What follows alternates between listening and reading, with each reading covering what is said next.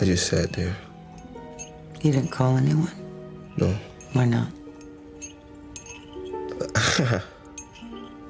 I don't know. I just thought that if I did, make it real.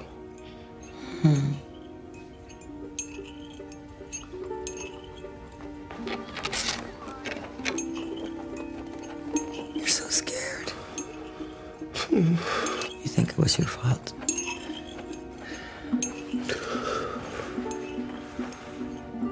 How do you feel now? I can't move. You can't move. Why can't I move? You're paralyzed. Just like that day when you did nothing. You did nothing. Now, sink into the floor. Wait. Sink.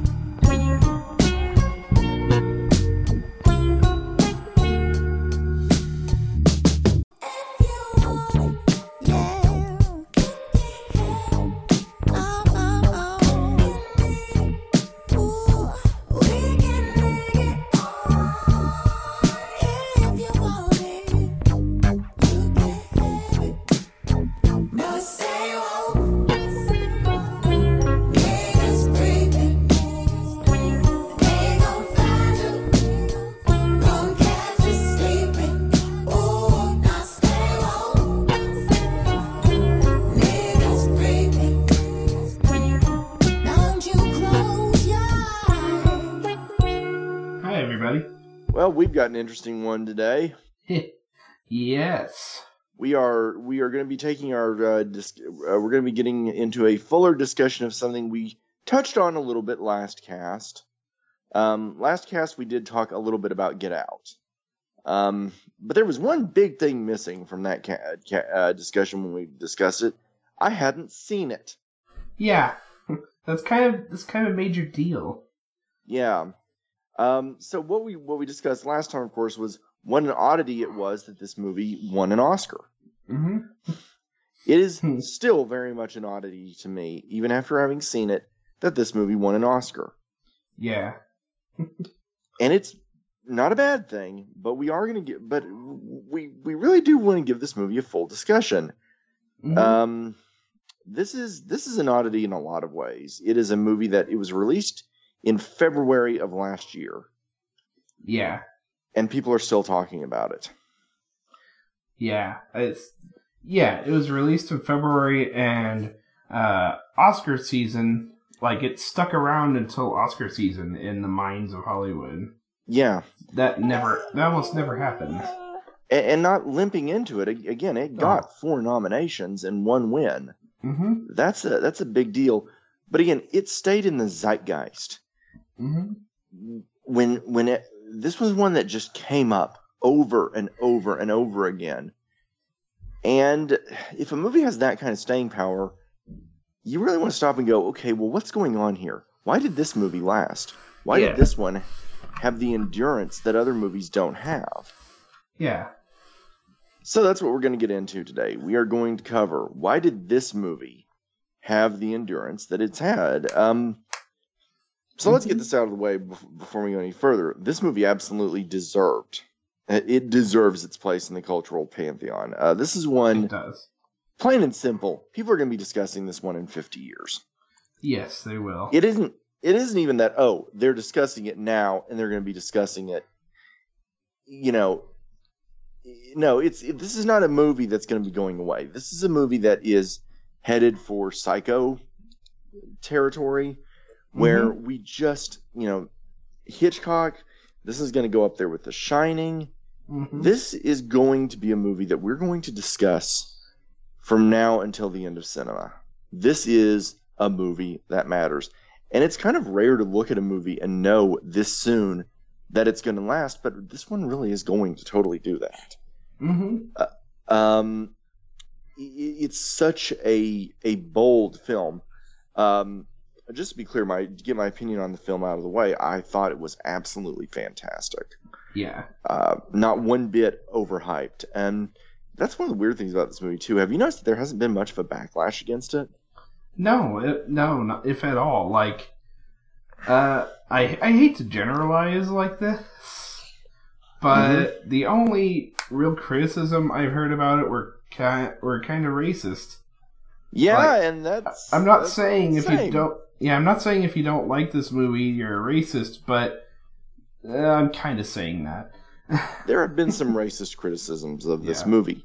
Yeah. We're going to get into one of the big criticisms that I have heard a little later in the cast. I mean, throw at me valid criticisms, really. I mean... Yeah, if you thought that it was a little corny, if you thought it was a little silly, that's fine and probably fair. I don't agree, but I would at least understand that one. I would get criticisms that it's a little bit ridiculous, because it is kind of a ridiculous film. Let's be clear. It is kind of a ridiculous film. It is kind of a crazy film. It really is. So, a little bit of background on the film, of course. Before we get into any background on the film, let's talk briefly about the Blumhouse model. Yeah. We've talked about it a few times. Let's really discuss what this is. Jason Blum who's a producer, has a real interesting start to his career. Do you know how he got started as a producer? I have no idea, actually. This is really cool. Started out in college, actually.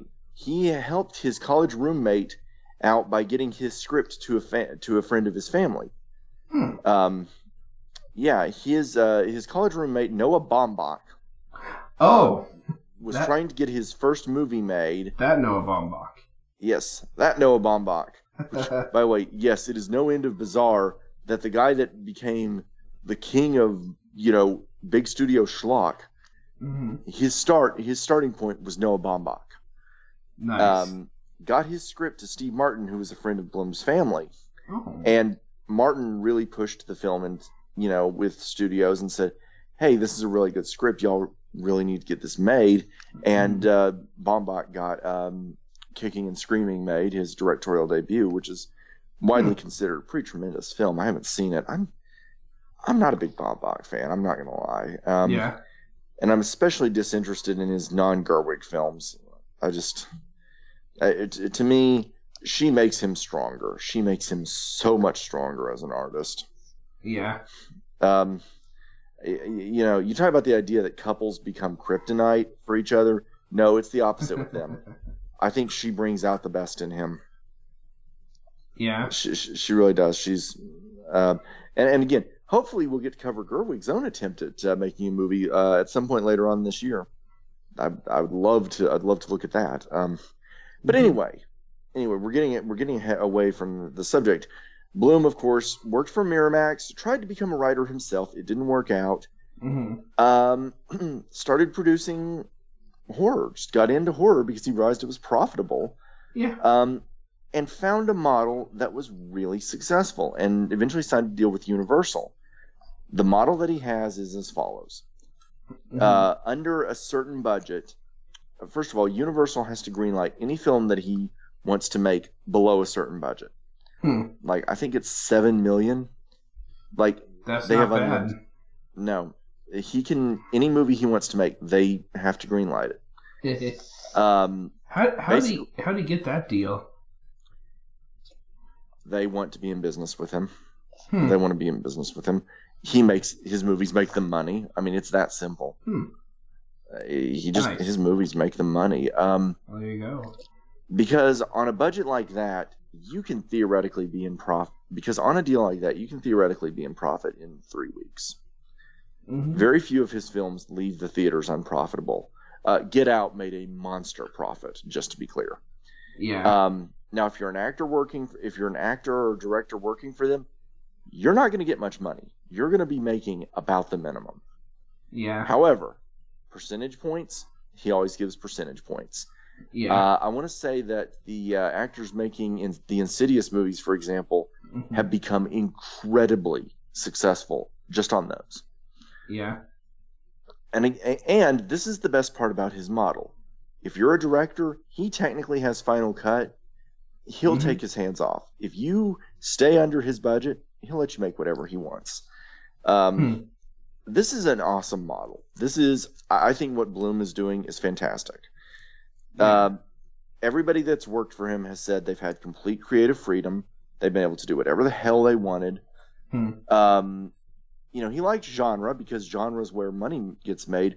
But right now you've got an overwhelming, just this class of horror directors coming up. Some of the best we've ever had in the genre. And so he's working. Not only that, top talent.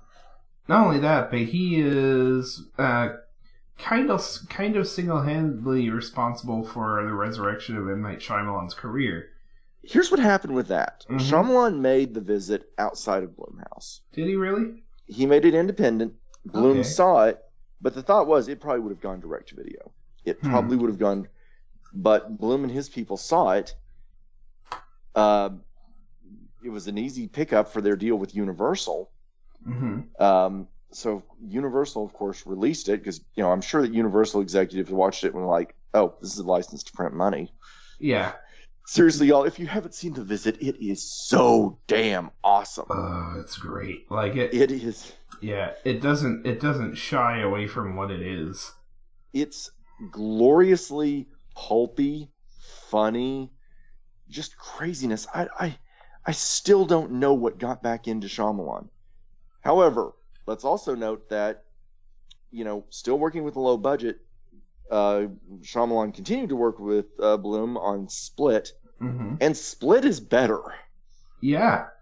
That's the crazy thing. You did see Split ultimately, right? Oh, yeah, I saw it. Oh, God, it's great.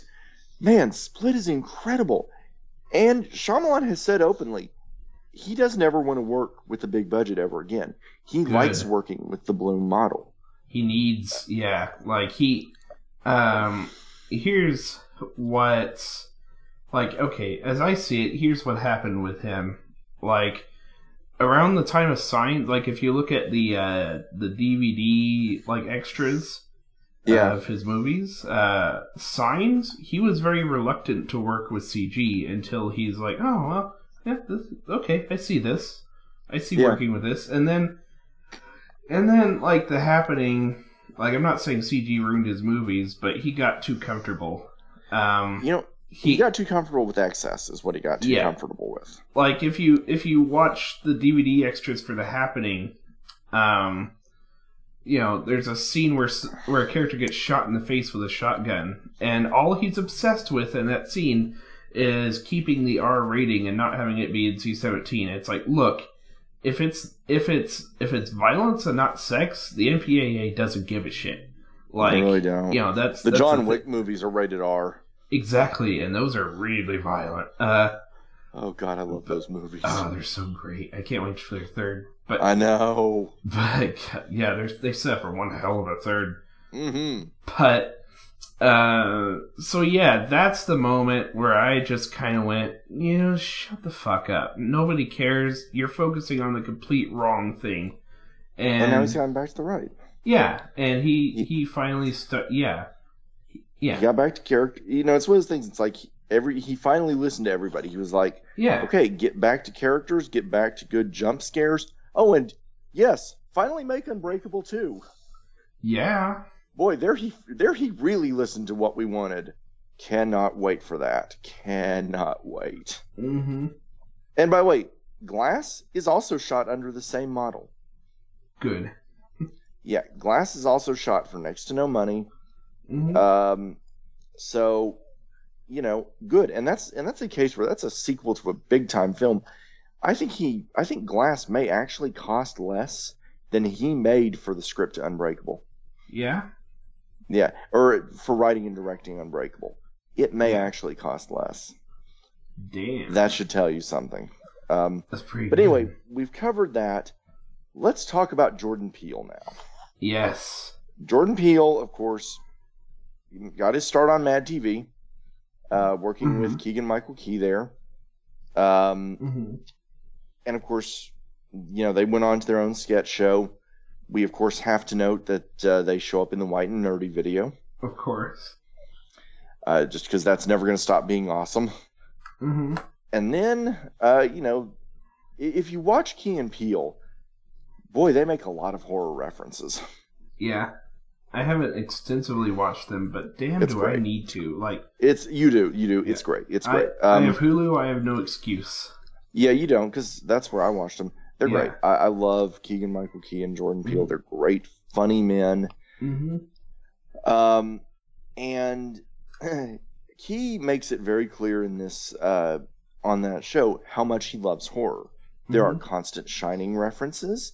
There is an extended sketch laughing at the Gremlins in Gremlins 2. Oh my god, if you haven't seen the Gremlins 2 sketch, it's brilliant. I haven't, but I need to. The premise is this guy is walking around the room challenging people. Okay, what gremlin do you want? And people are coming up with the worst ideas for gremlins. Actually, I have seen that one. Like an electrical gremlin and a girl gremlin and a bat gremlin and a vegetable gremlin. And at the end of the sketch, it's like, okay, well, none of that's actually making it into the movie. And then we get the title card. All of that is in the movie. Yes, it is.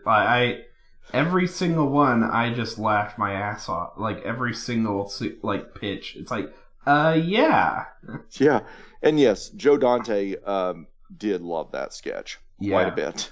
Yeah, well, as you might expect. Yeah, I think I may have explained this before, but I used to just not like Gremlins 2, not like where it went with... And then... over time, I realized that he was indeed making fun of his own movie.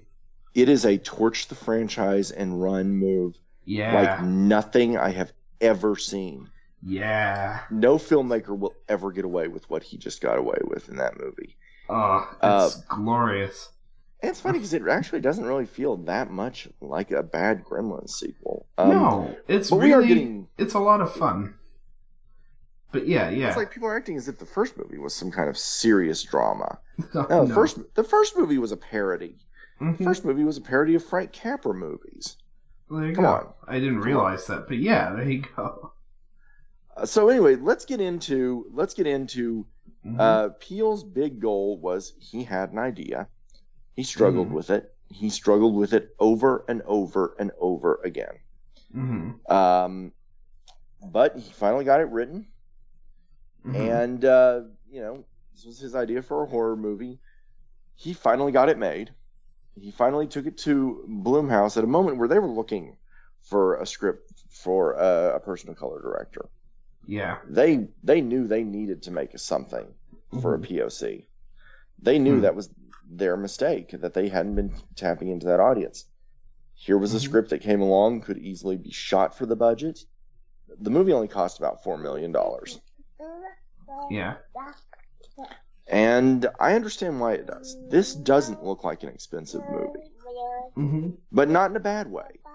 More in that it doesn't need to be an expensive movie. You know, this doesn't need to be some $50 million film. Really, the $4 million budget was the exact correct budget for this movie. Yeah. I mean, it feels right. Because really, this is an acting movie. This movie is entirely an acting movie. Yeah. Acting and directing, not special effects, nothing more than just good old-fashioned stuff that doesn't cost anything. Yeah. The premise could not be simpler. Yes, we have narration in the background. Yeah. I can't do anything about it. She sounds like she's having fun. I can't do anything about it, and I don't want to, because my little girl is so happy. Yeah. So, anyway, what Peele did was he said, so anyway, the premise of this movie, look, I'm going to assume most of y'all have seen this movie. I really feel like it. If we're going to talk about it at all, full spoilers are on. We can't not. The premise could not possibly be simpler. A young black man goes to, it's implied to be upstate New York or somewhere like that, to meet his girlfriend's family. He is convinced right from the word go something is off, Mm-hmm. and boy does it turn out that there's something off. This movie, I'm just going to stop right now and say this movie has a blaxploitation premise if I've ever heard one. Mm-hmm. And I mean that in a good way. I mean that in the best way I can possible. Mm-hmm. If you strip this premise down, this is a brilliant blaxploitation premise of white people wanting to steal black people's bodies because they're better at everything. Mm-hmm. That's what this movie is about. Yeah. Is Plain and simple. tell me that's not a blaxploitation premise. No, it completely is. And that's a good thing. That is all love to the surreality of good blaxploitation. Mm-hmm. Seriously, she is just like singing up a storm. This is parent life. I'm not going to trash it. So Yeah. first of all, so you have this premise of this guy. He finds himself in a situation, and he has to get out. It is such a simple situation, and the brilliance of this movie is we realize what's going on long before he does. Yeah. We know from the word because the movie starts with a Yeah, with the Black guy man. getting kidnapped guy getting kidnapped. from by I assume is the brother. It is the brother. It is absolutely the brother. Yes. Yeah. I will say I listened to the commentary track last week. Yeah. If y'all have seen the movie but haven't heard the commentary track, highly recommended because Peele leaves nothing on the table. No. There is no mystery that he leaves on the table about this movie. Mm-hmm. For one thing, making it very clear that this is supposed to be about modern Knights Templar who were seeking immortality, that this is how they figured out to do it. Yeah. And it's pretty horrifying. Yeah. Oh god. Like, yeah. Once you realize what's happening, then like, 'cause the entire movie, you're just like, oh Jesus Christ, what is 'cause there's something very, very wrong. It is a constant atmosphere of dread. It is. Um, it is like from the word go. There's, Like the song that opens the film is Childish Gambino's Redbone, which brilliant is choice, by the way. perfect. Possibly one of the most expensive things about the film, I would think. Yeah. Because it doesn't use, there are no other big music cues used in the film. Yeah. But it was a brilliant, I've decision. Yeah, I've since listened to that entire album, and it's wonderful. Yeah, man, all the love to Donald Glover. That man is incredibly talented. Oh yeah. But so the movie again, it's this very simple premise. Chris and Rose, this couple, and can I just say that in the first few scenes of them together, you like them so much. Yeah.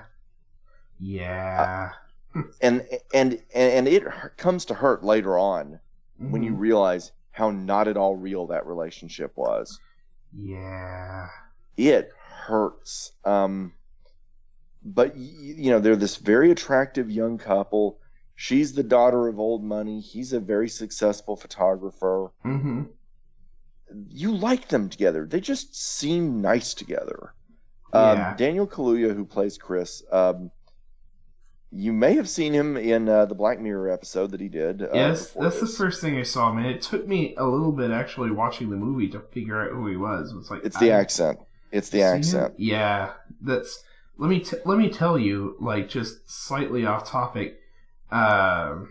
Like it throws me whenever like British American actor, like when American actors do British accents, it's not that jarring because it's not our accent. But when British actors that normally don't do American accents do American accents, it is jarring. Because it took me a full 2 or 3 minutes to recognize Simon Pegg in Ready Player One just because he's doing an American accent. Like and that's Simon Pegg. Yeah, and it threw me. Like, even when I realized it was him, it threw me off so hard. Yeah. By the way, can you imagine if you were to have taken Pegg aside while he was doing Spaced and told him what his career was going to be like? I thought of that, like, after the fact. It's like, oh, you get to be in the nerdiest film of 2018. You have that joke about odd Star Trek movies. Oh yeah, that's right. Hey, guess what? You're gonna write one. Uh-huh. You're going to literally co-write one and be in it. Yeah. And not just in a cameo, you're going to play Scotty. Man, but anyway, getting back to this movie, yeah, Kaluuya, a British actor doing American here, and of course, you may have also seen him in another February release that made a lot of money. Mm-hmm. He is, of course, in Black Panther. Oh yeah, he is. It took me In a a bit big to role, recognize him too. in that too. Yeah, he just look right now. He's working a lot right now, and I've got no gripes with that. No. He's definitely a movie star all the way. So anyway, you really like these two. You like their chemistry. You like their interactions. She is played by Allison Williams. Mm-hmm. You know, in this movie, the whole premise is that she's playing a daughter of rich people. Mm-hmm. And of course, in real life, she's the daughter of Brian Williams of NBC. Yeah. So someone who knows a thing or two about this. And her parents are played by Bradley Whitford and Catherine Keener, who, look, there's no need to even explain anything about them. The whole point of casting them, according to Peele, was that he wanted to hire Hollywood liberal royalty. Got it. There you go. Got it. And can I just say, by the way, how much of a sense of humor Whitford has had about the memes relating to this movie? Yeah.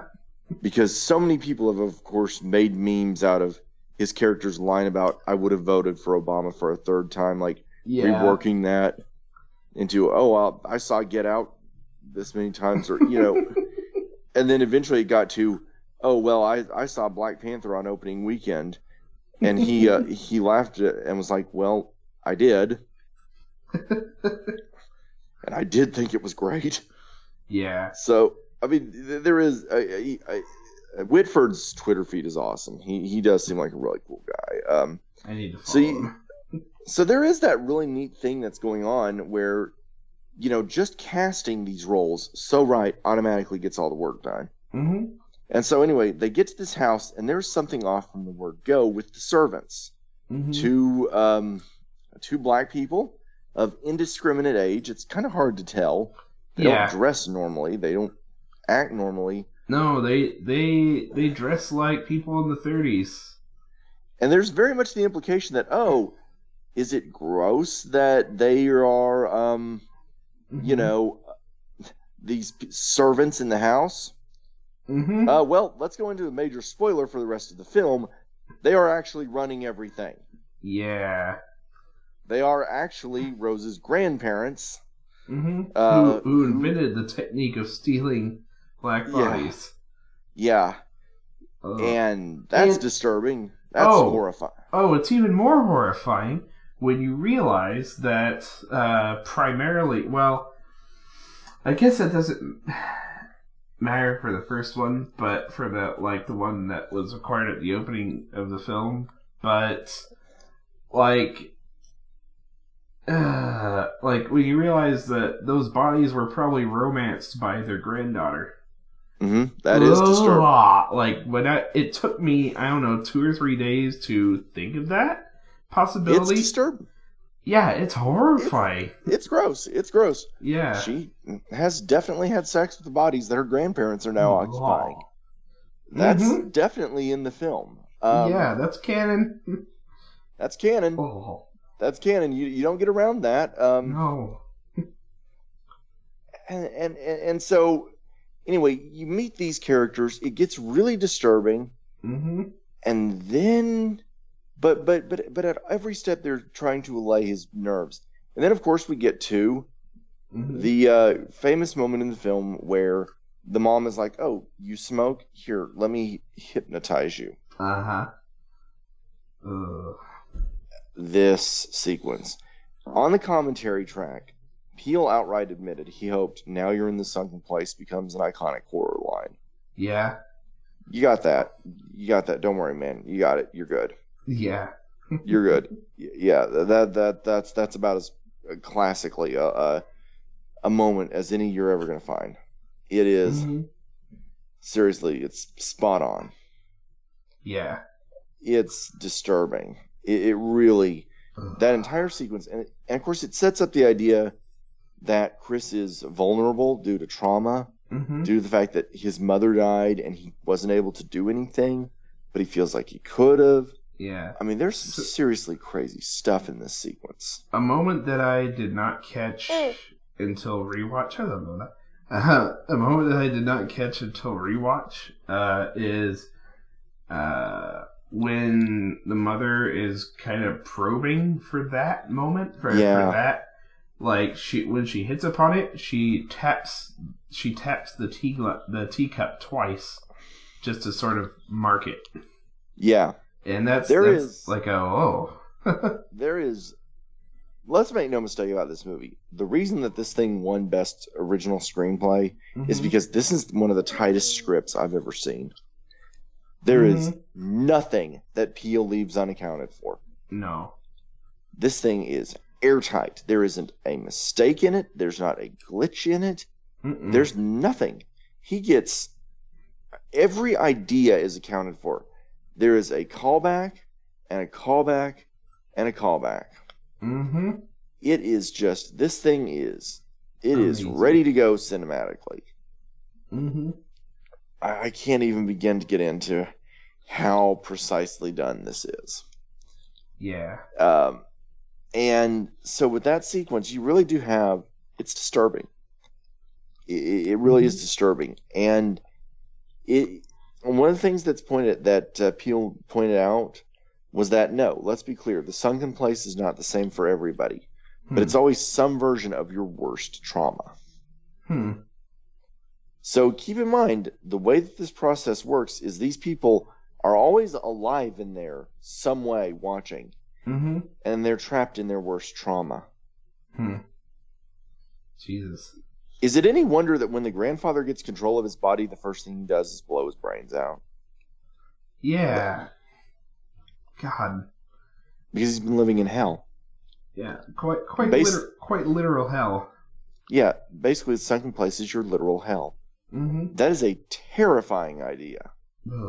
Yeah, and it's like, and that moment where like he's tied to the chair and he's being forced to watch a video on it, and like, oh, like this is to prepare you for, and it's like it's selling it to. It is, and it's like nobody is going to go for this. Like, oh, thank God you came along. And yeah, it's terrifying. Yeah, so the thought of that, just that, they're still trying to, like, they could just not. Like, yeah. well, I guess, Stephen Root does explain, oh yeah, well, preparing the passenger, as it were, is part of the process. But at the same time, it's like, oh. It's disgusting. Yeah. Again, all this leads to the brilliant auction scene. Everything about that extended sequence is revolting. It is disturbing. And I want to stop right now to point out, normally when we use the phrases disturbing and revolting in horror, what we reference are movies that take place in these grimy, disgusting, repellent, nauseating worlds. This one takes place in the most... It's daylight and it's colorful. Everything is classy. Everything is attractive. Everything looks good. All the people are attractive. All the clothes are nice. There is nothing out of place in this world. That's what makes it so disturbing, is that these people are doing the worst things possible in the nicest environments. Even the environment when he's being strapped to the chair and prepared to have his entire life destroyed. It's nice. It's a den. Yeah. Ugh. That's screwed up. That is. That is seriously warped. And again, I think it's so much scarier that all this takes place in this environment. You then, so anyway, in this auction scene, you have just everything about it is terrifying. It is, let's face it, a slave auction. Yeah, very much so. They're preparing this guy to be sold. They're preparing him to be sold. And so everyone's inspecting him. Everyone's asking him questions. Yeah, it's done so it's like under like a weird guise of, these people are being really insensitive and racist, but it's like, well, yeah, but there's a reason that they're behaving this way. It's disgusting. Yeah. Everything about this scene, it's not pleasant. And because it's obvious that they're looking him over. Now, if you watch it not knowing where it's going, and by the way, congratulations if you're able to watch the movie at this point not knowing where it's going. I kind of didn't, I'll be honest. I had this one, yeah, but you also saw it when it was released. That's true. By the time that I watched this movie, I had it pretty much top to bottom spoiled for me by everybody. Yeah, I went in deliberately not knowing, like, I kind of knowing what it was about, but not really knowing what was going to happen. But I do think that knowing where it's going does actually kind of make it stronger, because it means you can be aware of the fact that, hey, what is this movie trying to do? Well, again, it's an auction scene. They're trying to buy his body. And they're trying to look over the merchandise, trying to see, is it for them? Peel points out, there's the scene where the female half of a couple is looking at him, and Peel pointed out, she's also considering his body. Maybe she wants to be a male, I didn't realize that. Maybe because the process doesn't require... Right. This is seriously some disturbing stuff here. It really is disturbing. And again, the fact that it's all done under this pleasantry of a garden party. Now, I mentioned that the movie feels like it was set in upstate New York or something. It was actually shot entirely in Mobile, Alabama. You know what? Knowing that scene was shot in Mobile, Alabama makes it scarier. They had auctions. They had auctions in Mobile. That's true. Oh, God. This was not unheard of in that area. And by the way, we haven't even touched on the brilliant early scene where, they hit the deer and she is trying so hard to keep the cops away. And again, it's a genius bonus where when you go back and rewatch it, you realize she doesn't care about him. She cares about everything being found out. She doesn't want there to be any record of him being there. Yeah, and it's one of those things where he wrote it in such a way that, you can go back and you can watch it the first time, get one meaning out of it, and then watch it the second time and get the complete separate meaning of it. Like it's I don't know what you'd call that. Rewatch bonus is the term that they use on TV tropes. Yeah, rewatchability. But I feel like there should be another term for that, like double writing or something. What'd you say? I feel like there should be another term for that, like double writing or something like that, where you... Double meaning. Double meaning. Yeah, there you go. I mean, it really is. This movie is loaded with them over and over and over again. Like all the discussion about Jesse Owens. And then you later realize, oh, well, the grandfather is doing all of this fundamentally because he's pissed off. The grandfather that invented this process, he fundamentally did it because he was pissed off that he didn't get to go to the Olympics. He was denied something.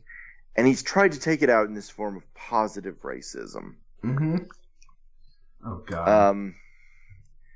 That's another thing this movie is totally about. Are we agreed that this movie is essentially one giant allegory for cultural appropriation? Yeah, we can agree on that. That's not subtle. No. Peele didn't get into it in the commentary track, but it's hard not to see this movie as one long study of how white people steal black people's art. And that is a discussion that I want us to never stop having. Yeah, there is a there's a long history, like from rock and roll to hip hop to like jazz to there's a long history of that. And there are cases where it's tricky. Mm-hmm. Like, everyone always goes after Elvis, but I've always found that to be a very tricky situation. First of all, Elvis was always the first person to say point blank, would you listen to these artists instead of me? Yeah.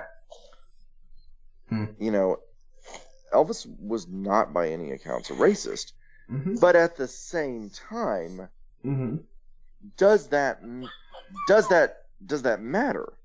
Yes, he was doing the music that he loved, but does it matter that he had a way in, that he was basically used by the record industry as a way to sell black music when white artists couldn't, or when black artists couldn't? Yes, it does matter. It matters big time. And no matter how much you like the music, it matters. It doesn't matter how good your intentions are. It matters that you steal this stuff. Yeah. Seriously, this movie, that's the thing. This movie stands up to so much scrutiny and so much reading. Again, that whole auction scene is just a nightmare. Yeah. And it's a nightmare because that's the point at which things are going to get bad, and they're not going to get better. Yeah. And indeed, that's basically the moment where he's trapped. He's been lulled into this situation. And that's one thing that Peele took real pains to note in the commentary track is Chris never does anything stupid in this movie. Yeah, no. He never makes a mistake. The problem is he's in a situation that's so much bigger than him. He even pointed out it's deliberate that you hear the words "stay woke" early on in the film. You have to know that was intentional. Yeah. Because again, Peele said as much. He said he wanted this to be a movie where the black character does everything right. Right. Except he did have to include that that thing at the end, which was nice. I told you not to go in there, man. Yeah, we're going to get to that character. I want to talk about him at the end of the cast. Yes. Oh, God. We are so... Yeah. Oh, so anyway, you have this idea going through this movie of, again, everything is bad, and it gets worse and worse. And, of course, there's all these little things. His cell phone gets unplugged. He can't find the keys to leave. Just all these subtle little ways that they trap him.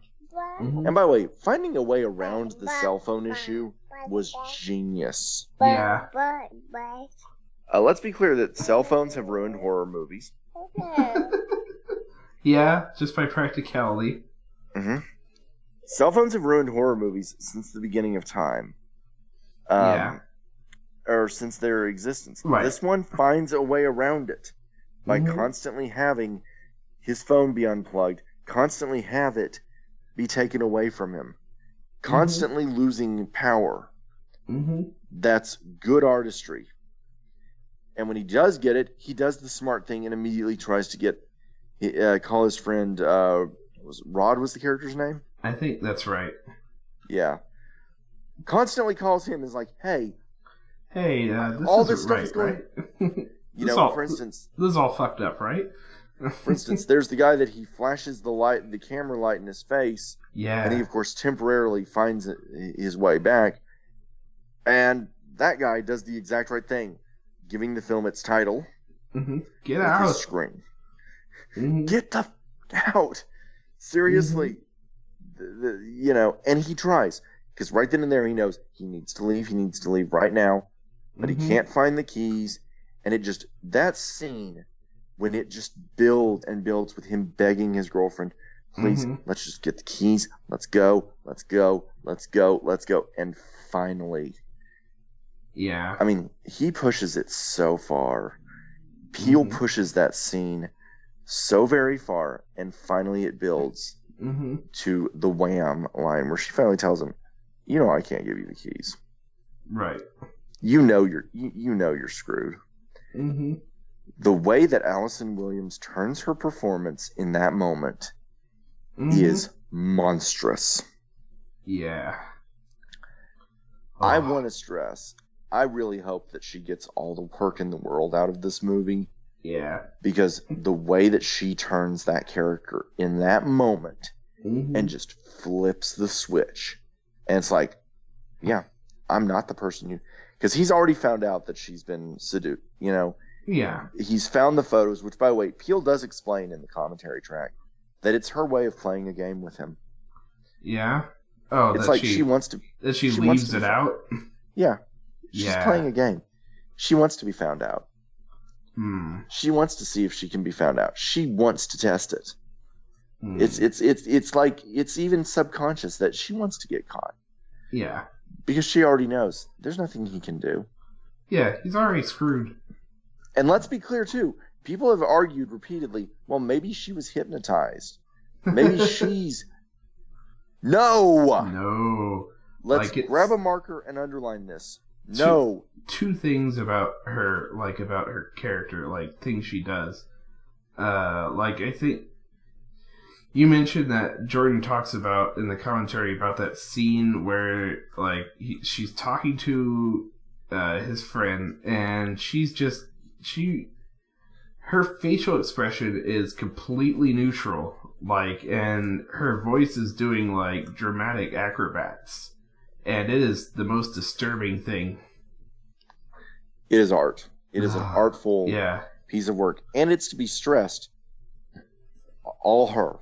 Not, Yeah. He thought that they may have to, do a dubbing on it. Mm-hmm. Because it would be too hard to pull it off. No. She did it. Oh. No, she did it. That's entirely her performance. Oh. That is entirely acting. Mm-hmm. Seriously, Williams needs to get just as much work as possible. I also like that he inverts what the tradition with hair in movies. I don't know if you've ever noticed this, but you'll almost always notice when a character reveals their true self, they almost always let their hair down. She puts her hair up? She puts her hair up. Oh. All of her clothes go to very tight, very form-fitting, very clean.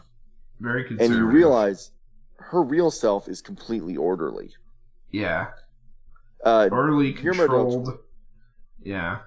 By the way, if you want to see a classic example of this, watch Crimson Peak with what Guillermo del Toro does with Jessica Chastain's character in that movie. I still need to see that. Because he pulls some... Oh, boy, that one's... You want to talk about a sick and twisted little movie. Yeah? Oh, yeah, boy. that one goes to some twisted places. Don't want to spoil it for you, but you'll figure out something is going on. Mm-hmm. You'll be wrong and you'll be right. Dang. Mm-hmm. Sweet. That is a twisted little movie, and I love it. Good. I have a feeling, by the way, that the writing, that there's going to be this narrative that, Shape of Water was his redemption for Crimson Peak. No! No, it was not. There was nothing to be redeemed about Crimson Peak. That movie is awesome and wonderful. I love that he's incredibly proud of it. He should be. So anyway, again, everything about her character is terrifying. We haven't talked. We mentioned Stephen Root. Let's talk a little bit about his character, because we do have to cover that. But one more thing before we stray too far from it. The other moment that she does in the film when she's like, she thinks that he's in the bag, his surgery is underway. Yeah, she's done with him.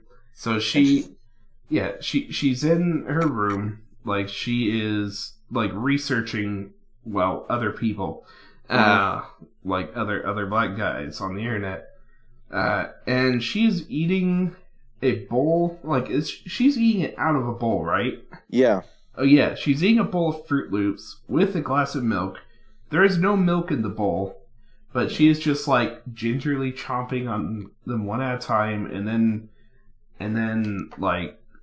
drinking milk through the straw, completely improportionate to the one Fruit Loop she's just eaten. Yeah, it's both creepy and funny to me, just because it's the whitest thing I've ever seen. I'm not entirely sure why. Separate the colors from the white. That's right. Actually, I never thought of that metaphor, but yes. Oops. I'm telling you. That's exactly what's happening. Damn. Anyway, we have to get into Stephen Root just a little bit. Yes. Stephen Root, can I just say, by the way, how much I feel like we underappreciate how great Stephen Root is? I love him. I don't think we give him enough love. I think that's probably because he's mostly done TV. Has been where I think he's really shown. Though, in all fairness, he's a Coen Brothers favorite. Oh, yeah. They use him a lot. Oh, yeah. He's even in what is it? He's in No Country for Old Men briefly, even. He is. He's in the he's in the entirety of King of the Hill. Yeah. Of course, what I knew him for before anything else, even before King of the Hill, was news radio, because I was a huge news radio fan. Yeah, I think that's where I that was my opener for him. Like, and yes, it is kind of surreal that I can say, because of course I was a kid when news radio and King of the Hill started. Though actually about the same time, in all fairness. Yeah. It's funny that it's not the cartoon that I knew him from first, but I just thought news radio was hilarious as a kid. I did too. It was wonderful. It's not actually that highbrow of a show, let's face it. No, it's great though. Like, it's... Lots of sex jokes, lots of vulgarity jokes. And I just recently rewatched all of it until Phil Hartman died. Yeah, that's a heartbreaking season. That's a heartbreaking episode. I didn't even watch that episode. I couldn't bring myself to do it. I have to, especially because... It's been 20 years. He's still missed. Especially because if you watch that episode, you realize the entire cast was just having... they could barely get through shooting. Yeah, it's very open. They don't really try to hide it.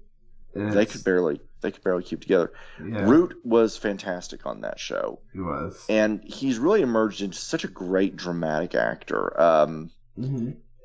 He's great here because you can tell he thinks he's a nice guy, is the thing. Yeah. Even though he is trying to steal a black man's body so that he can have his sight, which, by the way, he points out early on that he wanted to be a photographer and was never very good at it. Yeah. So, and he claims he doesn't buy into the whole black people are better thing, but he wants the black man's eye. Yeah. Again. I just want your eyes, son. And it's both literally and allegorically. Literally, he wants to be able to see because he's blind, and metaphorically because he wants that black man experience. Yeah. Oh my God, I seriously cannot say enough how much I love this movie. I really can't, because it's things like that. Again, this is Jordan Peele's first solo screenplay. He did not, and his first thing to direct ever. And it may actually be his first script out right now that I think of it. I'm not sure. I'm telling you though, this is something. This is a work. But yeah, I love Stephen Root here. I love that he's just so amiable, even though he's a monster. And so at the end, of course, Chris is able to survive. And how is he able to survive? Picking cotton. Oh, what? Wait, what? Let's talk about that. He is able to resist the hypnosis because he picks cotton out of the chair. Oh my God. Oh my God. No, that is not accidental. Oh my God. I did not... Peele confirms on the commentary track that is 1,000% intended. My mind is exploding right now. Yeah, he survives because he picks cotton out of a chair. Holy shit. That opens up a whole nother level for this movie. I knew... Doesn't it? I knew it went deep, but God, that opens up a whole nother level for just...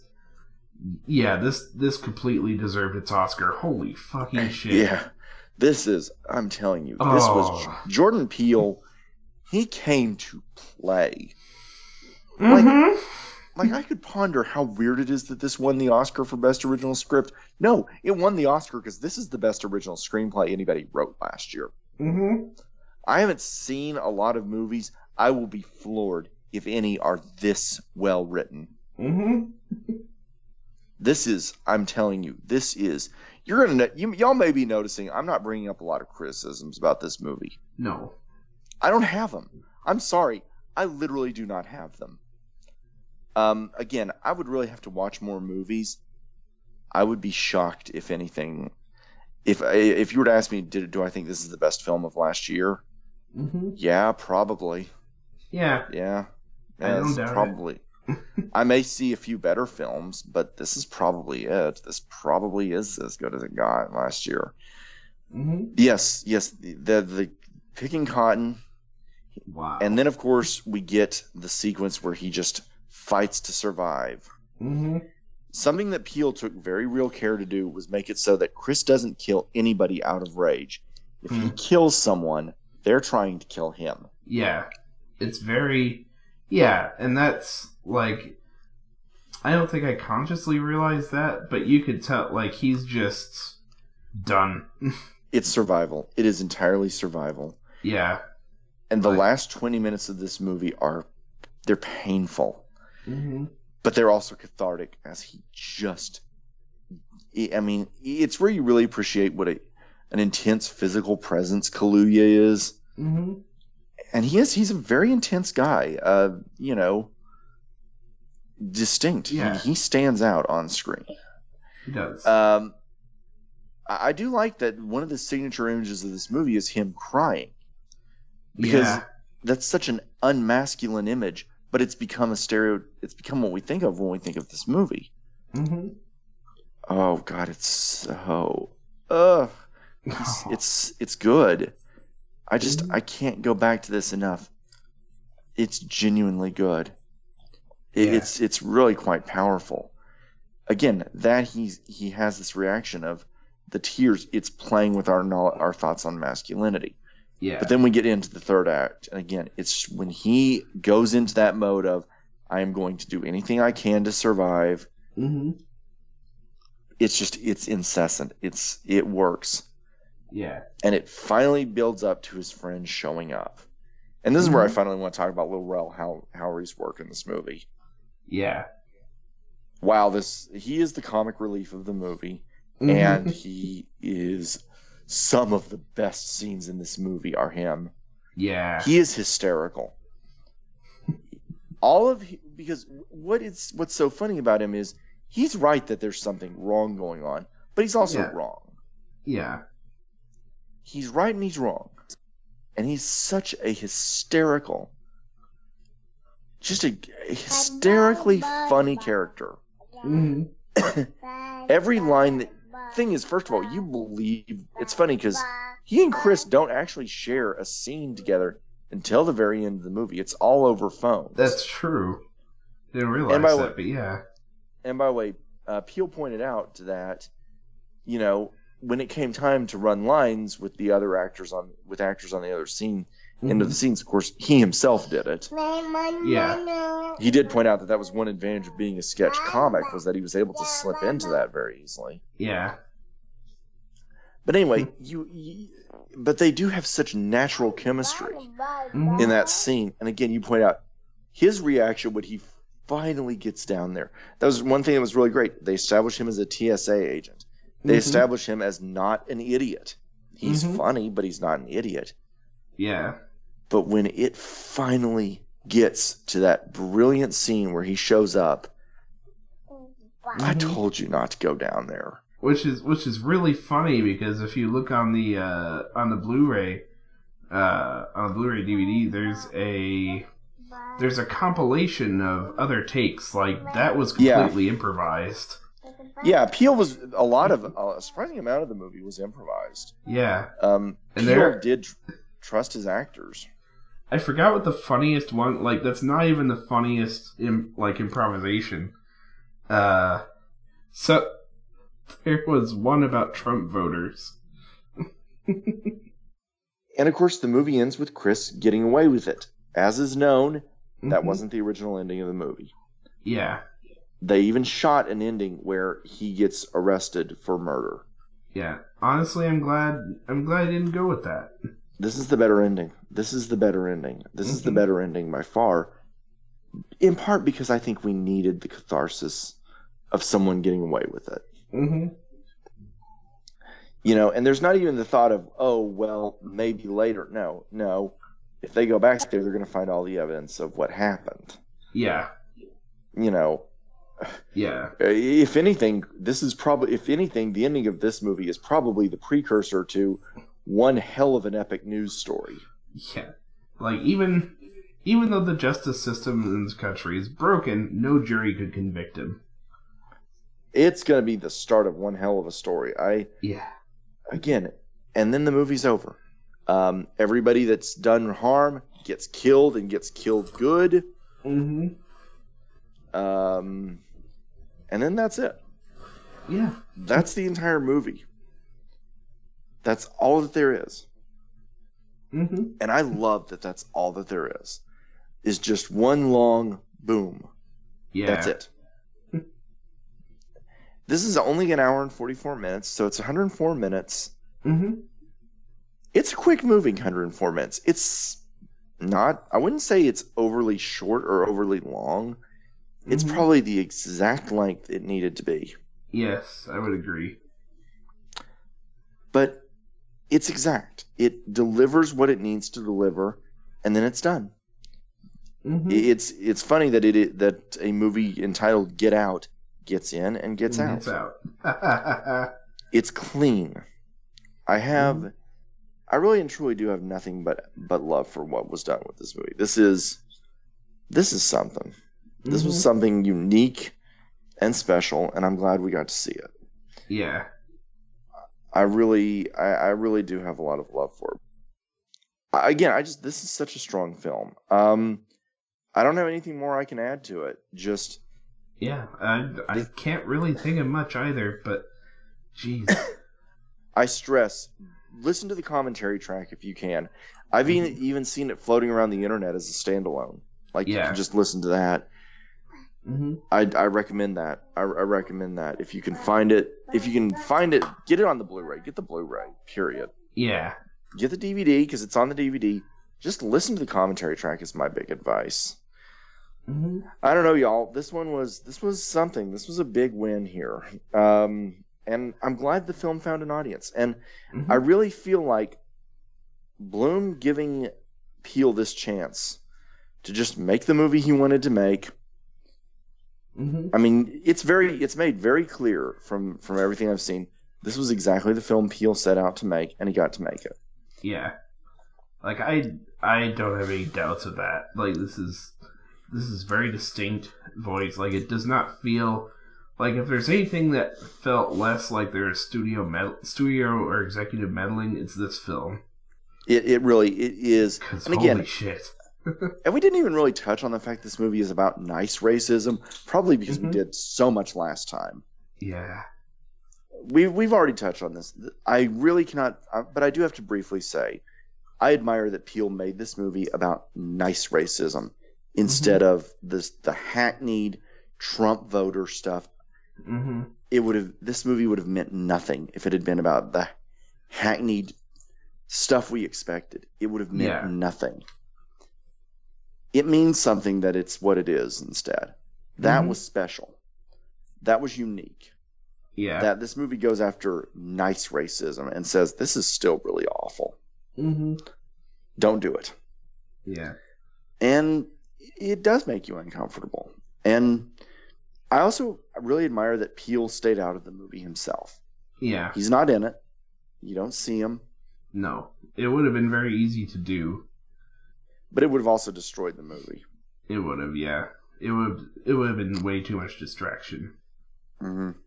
As it is, it's just.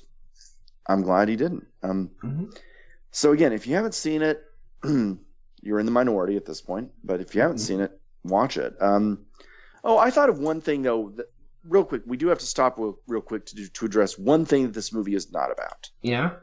Let's talk real quick about the fact that this movie is not about the dangers of interracial dating. No, not at all. I've seen people say that. Really? Let's make that. Yes. This is an argument that I've actually seen people make, that the entire message of the movie is don't date a white girl. The whole white girls be crazy trope. Let's get two really, really vital pieces of information out of the way so that we can kill that idea dead, because it's not true. Number one, Jordan Peele is biracial. That's a real big fact that's not being discussed, even though Key and Peele actually starts with a discussion by both men about the fact that they're both the products of biracial relationships. Both Did not know men that. are. Yeah, I want to say both men are white mothers, black fathers. Very cool fact, by the way, about Keegan-Michael Key. His father had another family. I know that it definitely wasn't a pleasant upbringing. He found out later that his late half brother had died before he could ever meet him, and that's a real shame. Oh. But his late half brother was Dwayne McDuffie, a name that you probably don't know, but I sure you do. No, it was a big deal when he died. I didn't hear about him up until then, but I know some of the things he did. Please look up my review of Justice League Doom. Please look up my review of All-Star Superman. Please look up my review of Just Crisis on Two Earths, which has problems, but none of which are his script. Yeah. He wrote an excellent script for it. It's just the voice casting was awful on that movie. Dwayne McDuffie is a genius. If he wrote something, you need to stop and read it. His Justice League episodes are great. So that's kind of a cool thing, and that has nothing to do with the discussion that we're getting into. Anyway, you see my point. Jordan Peele wasn't trying to do that. The other thing is, and this is something that really bugs me, that people were saying this. A lot of people were pointing out that he is married to a white woman. And a lot of people were acting as if, oh, now he's bringing her out now that it's Oscar season, because she went with him to the Oscars in various places. Okay, that would presume that his wife is some anonymous figure. She's not. Peele is married to Chelsea Peretti, a prominent writer on Parks and Recreation. You'll see her name a lot in the credits. Oh, sweet. But that ain't where most of y'all know her from. Most of y'all know her as Gina on Brooklyn Nine-Nine. Oh, okay. Yeah. I've been watching a lot of that lately. Fantastic comedic actress. And, I was a little hard on the show after I speed binged it, but that wasn't fair. That was the fault of me speed binging it. It is a good show. It's fun. And Andy Samberg gets to do a lot in it, but she is amazing on it. She pretty much steals every episode that she's allowed to go loose on. Yeah. So, let's be clear. Peele wasn't hiding her. He's been very open about the fact they've been in a relationship for a very long time, and they have a child, and, I just, no, that's not what this movie is about. Unfortunately, and I'm going to give away a spoiler here about how we put this together, we had to record this tag after we recorded this episode. Yeah, if you notice a kind of drastic microphone change, that's why. Yeah, y'all are going to notice that my voice sounds better than it sounded in months. That's because we actually figured out how to use my microphone on the Skype, and let's be clear. No. There's an idea. In the time between this, I heard something even dumber. Amazingly, something worse than that. I've heard some people argue that the movie doesn't have to be about race. What movie were you watching? Wrong. The idea was, Rose could have been going to get any strong men. No. Any. No, the entire point that the movie underlines over and over and over and over again is white people stealing blackness. That's what makes this a great movie. If it had just been that she was going and stealing bodies, it wouldn't have... No, that would have been just another slasher movie, and that's not... No. No. I would like to remind everybody, this movie won an Oscar. For its screenplay. For its screenplay. And again, I'm not arguing the deserving of it. Holy hell did it deserve it. But no, stop saying that. So anyway, those are my thoughts on Get Out. Look, most of y'all have already seen it. I don't think we're going to change your minds. If you haven't seen it, you don't want to see it. Yeah. But if you have seen it, man, wasn't it awesome? Yeah. Like, I'm glad I got to see it in theater. That's one... I forgot whether I mentioned this, but it's one of the rare ones where I just went in not knowing a thing about it, except that it was about race. Man, I can't wait to see what Jordan Peele does next. I know he's looking at a lot of projects. I know he's got a lot on his plate. If he doesn't do anything soon, it won't be because of industry bias or anything. It'll be because he's just trying to figure it out. Yeah. I really believe if he doesn't make another movie soon, it's not due to him not being able to figure, you know what I mean? This isn't going to be a case of the industry. He's going to get a fair hand here. Yeah. He's producing a lot of stuff. He's producing Spike Lee's next movie. I think that's great. That's cool. And boy, have you heard the premise of Lee's next movie? No. It's about a black man that infiltrates the Klan as an undercover agent. Oh shit. Oh. Yeah. Yeah. Welcome back, Spike, because that sounds wonderful. And is it going to get an actual theater release this time? Yes, it is. It's Focus Features Blumhouse. Good. Blumhouse is producing. Good. Like his last one was good, but it was just it was direct to video. Yeah, it did play very limited theaters. This one is going to get a theatrical rollout. Good. Oh, and by the way, as bizarre as this premise sounds, you just know that I'm going to tell you it's based on a true story. Oh yeah, I think I may have heard about this guy. I heard about a guy who went around befriending Klansmen and kind of getting them, drawing them out of the Klan. I'm not sure it's the same. No, it's not. And this story is wild. It's crazy. I don't think Lee will have to do anything to change it. I cannot wait for this movie. This is going to be great. And here's what's interesting. The guy that's starring in it is John David Washington is the guy's name. John David Washington. Mm-hmm. His dad has worked with Spike Lee before. Oh, Denzel? Yep. Yeah, Denzel Washington's son. That's just cool to me. Nice. Let me check that because I've got to be sure about that. But I'm really excited that that's what we're getting. I'm really excited that we're going to get something like that. And I'm glad that Peele is I'm glad that he's using what he got out of this movie to go in and put his name on things, to go in and back guys like Lee. I think that's a really vital idea. Mm-hmm.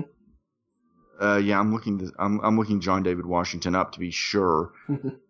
Oh, I take one look at this guy and I'm like, yep. Yeah, yeah. I can. It's like I look at him and I'm like, yep. I know exactly. I know exactly who your father is. He apparently tried to be a football player and shifted to acting. Yeah. Yeah. Yeah. Yeah. That's cool. That's cool. I think that's cool that after Lee, of course, had such a wonderful experience working with his father. I just think that's cool. So anyway, that's my thoughts on Get Out. Till then, you can find us at thefilmroom.org. Mm-hmm. We got a lot of stuff coming. We're going to get... Yeah, we're going to get into it. Be sure to check out our sister show, The Ship Has Sailed. Please do. It's wonderful. I'm loving it. Thank you. Hosted by me and my co-host Kitty. YouTube and on this network. Yeah, I guess we are kind of building up a network, aren't we? We are, yeah. I mean, we only have 2 shows now, but it's kind of cool. I like it. So anyway, we'll talk to y'all next time. See ya, everybody.